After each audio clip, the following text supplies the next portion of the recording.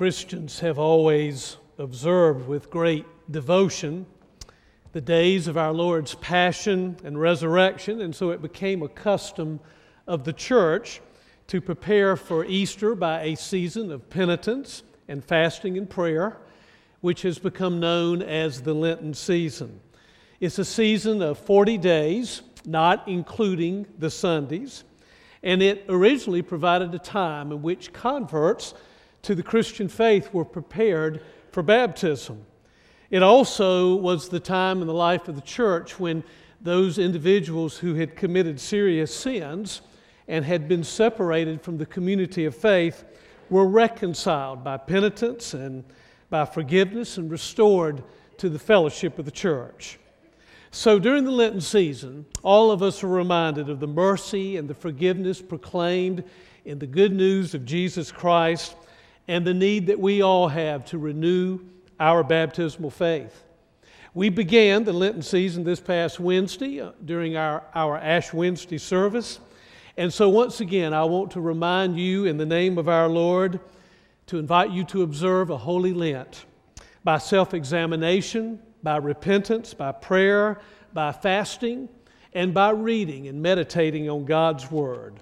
So unto that end, this morning, let me invite you to keep your Bibles open and join with me as we look again at one of the Psalms. We're looking at our Psalms this year. You'll be reminded that there are 150 of them. They are divided into 5 sections that more than likely replicate and reflect the 5 books of the law: Genesis, Exodus, Leviticus, Numbers, and Deuteronomy. And in Psalm 27 this morning, we have a psalm that actually is a combination of 2 types of psalms. Verses 1 through 6 is a psalm of thanksgiving to God. And then verses 7 through 14 represent a lament, or what might be called a complaint. The psalmist is offering up some words of concern to God and asking Him to act on his behalf. But put together holistically, this psalm expresses a deep confidence and trust that in times of uncertainty, in times of lack of direction and guidance, God goes with us. So let's read the psalm. Follow along with me as we read it together. The Lord is my light and my salvation. Whom shall I fear? The Lord is the stronghold of my life. Of whom shall I be afraid? When evil men advance against me to devour my flesh, when my enemies and my foes attack me, they will stumble and fall. Though an army besiege me, my heart will not fear. Though war break out against me, even then will I be confident.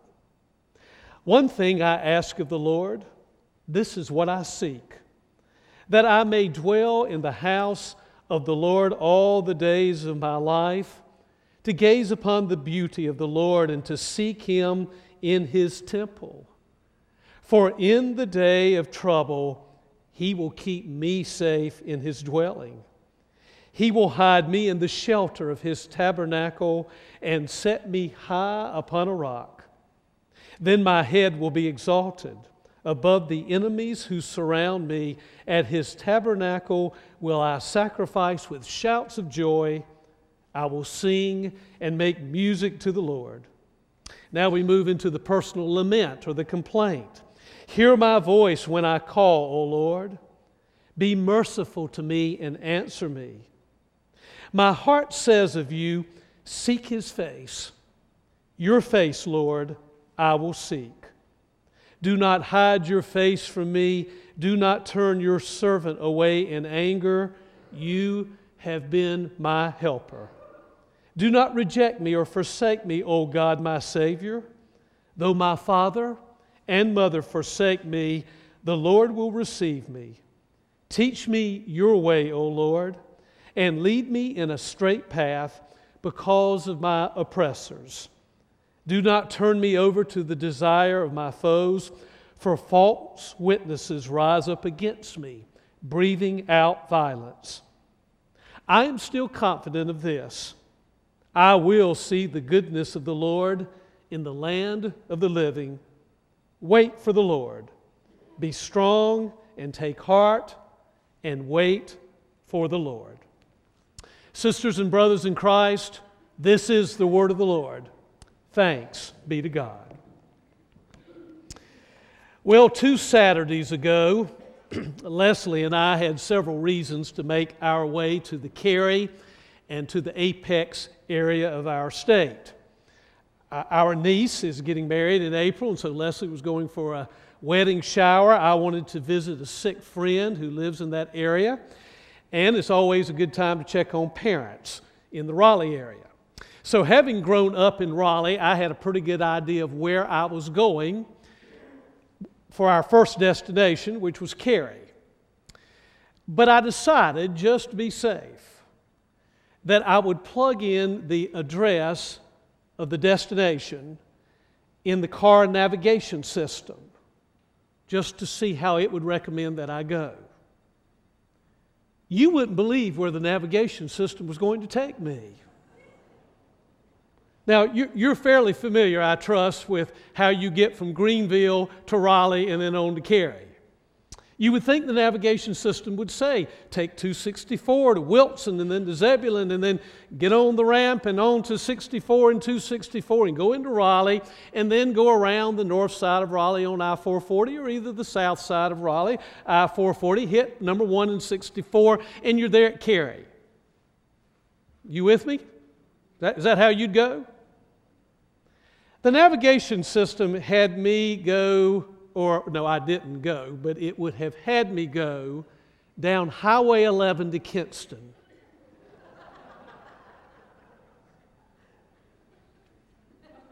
Yeah, I laughed too when I saw that. Then from Highway 11, it would take me from Kinston up Highway 70 to Raleigh.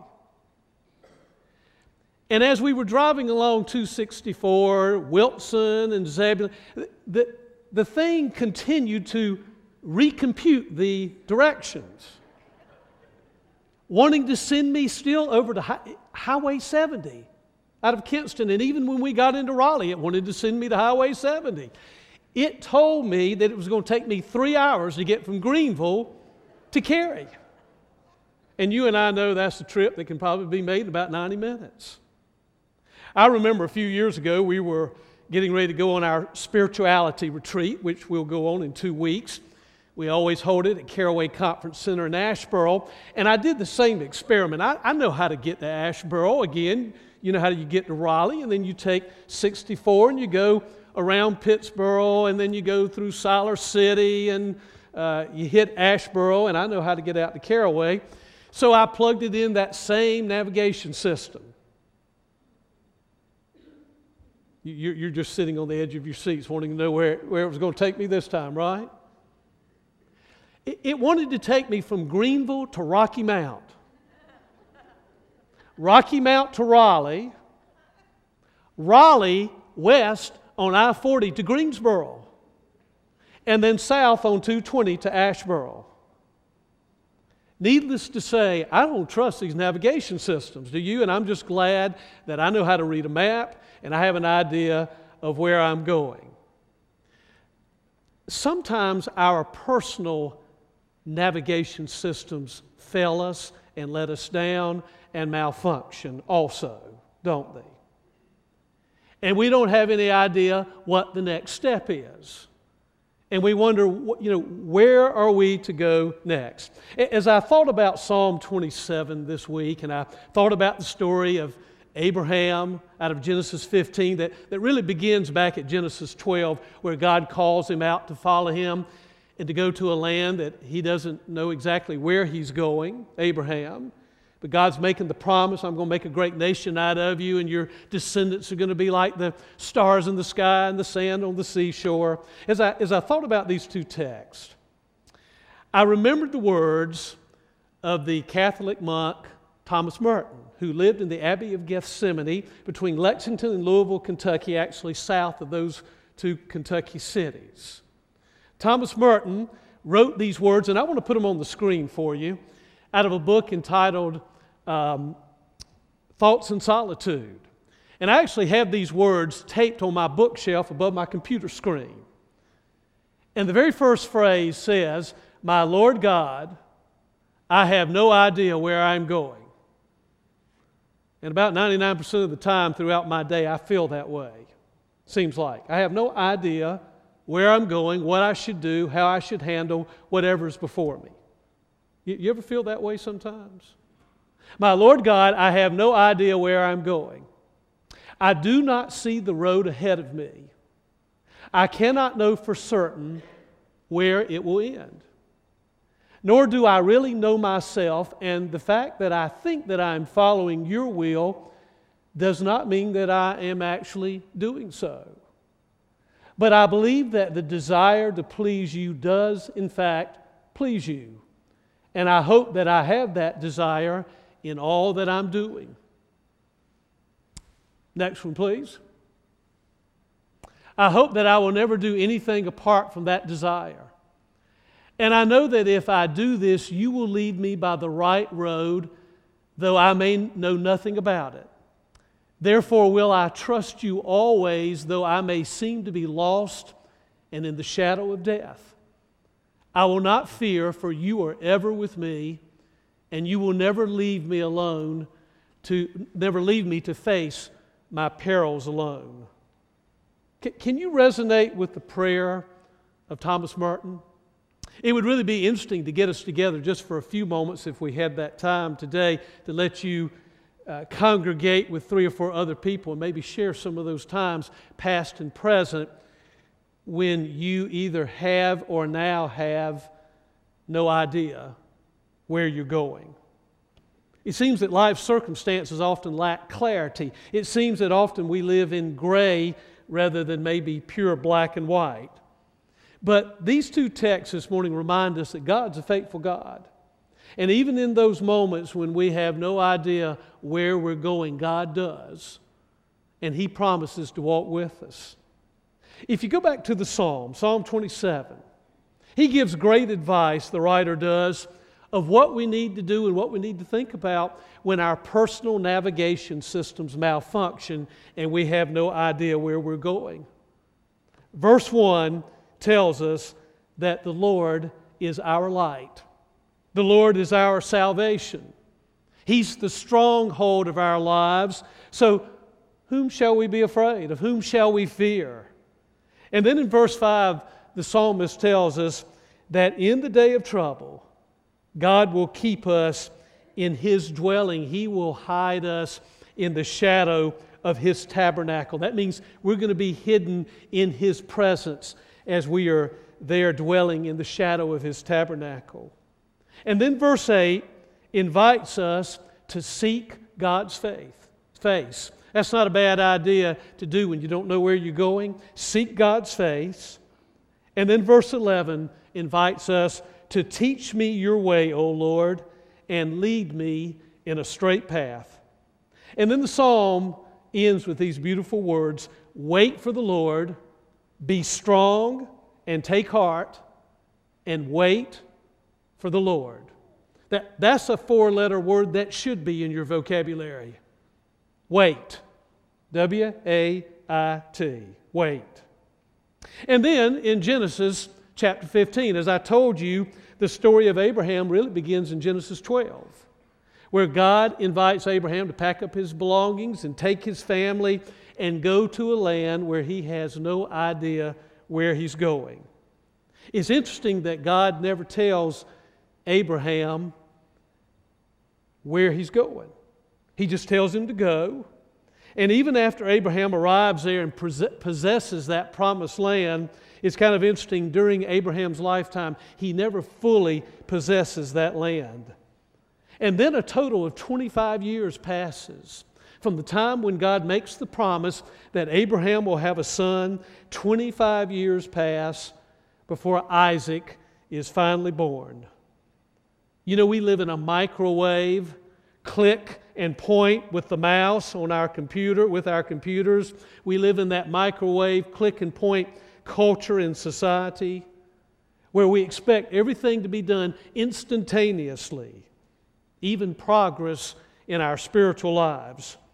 And we struggle sometimes to accept that living by faith often involves a long journey with a lot of infrequent road signs, and many times our personal navigation system fails us. But you know, Abraham is so unlike us.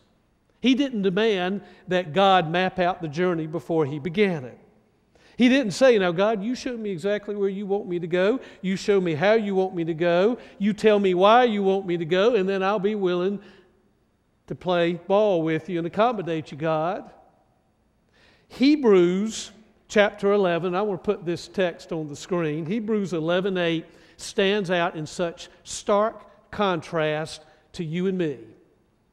Because the text, and Hebrews 11 is that great chapter of the Bible that talks about faith. And the writer says, by faith Abraham, when called to go to a place he would later receive as an inheritance, obeyed and went. And then I love that last phrase.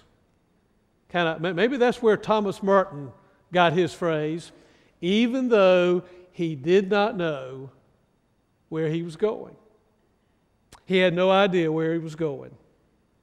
And I think, thank you for putting that on the screen. And I think that's why Genesis 15, the text we read, verse 6, records for us Abram believed the Lord, and he credited it to him as righteousness.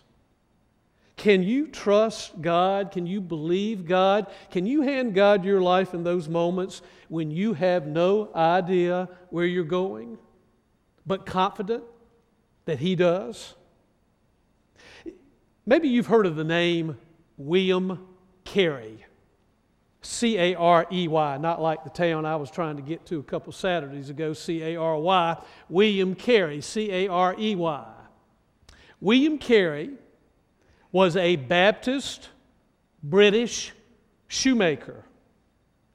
In 1792, at the age of 31, he became convinced after a deep study of Matthew chapter 28, which includes what we call the Great Commission. He became convinced after studying Matthew chapter 28 that followers of Jesus were to actively and intentionally be about sharing their faith in Jesus as Lord and Savior. William Carey eventually took his family as missionaries to the country of India and stayed there for 41 years, never to return to England. So William Carey has put Baptist on the map, so to speak, because he is known as the father of the modern missionary movement. He preached a sermon in which he used a phrase that has become quite famous. The phrase goes like this: expect great things from God, attempt great things for God. Expect great things from God, attempt great things for God. You know, by faith, Abraham, the writer of Psalm 27, even someone like William Carey, Thomas Merton, and a host of other saints through the ages have expected and attempted great things for God, even though most of the time they had absolutely no idea where they were going. So what I want to ask you this morning is, can you travel by faith? Can you travel by trust and be on a journey with God and not always have to know the exact destination of where you're going or even some of the stops that you might make along the way? During the Lenten season, it could be that your personal navigation system will fail you. It might just malfunction. And if it does, I don't want you to panic. I just want you to remember some beautiful words out of the psalm that we just read today. I want you to remember that the Lord is your light, that the Lord is your salvation, that the Lord is the stronghold of your life. And on that day of trouble, when you don't know where you're going, I want to remind you that He will keep you safe in His dwelling. I want to remind you that He will hide you in the shelter of His tabernacle. So this morning, I want to invite you to wait for the Lord, to be strong and take heart. I want to remind you, when your personal navigation malfunctions, I want you to wait for the Lord. Let's pray together.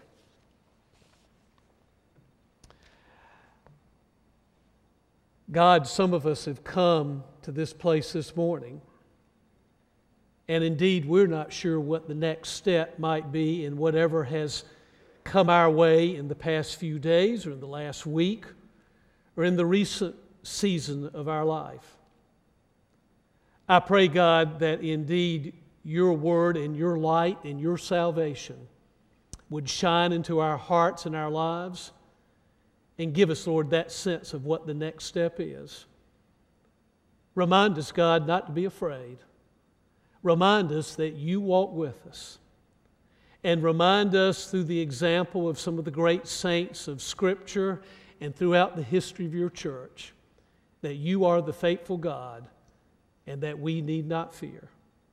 So hear our prayer as we ask it in Christ's name. Amen.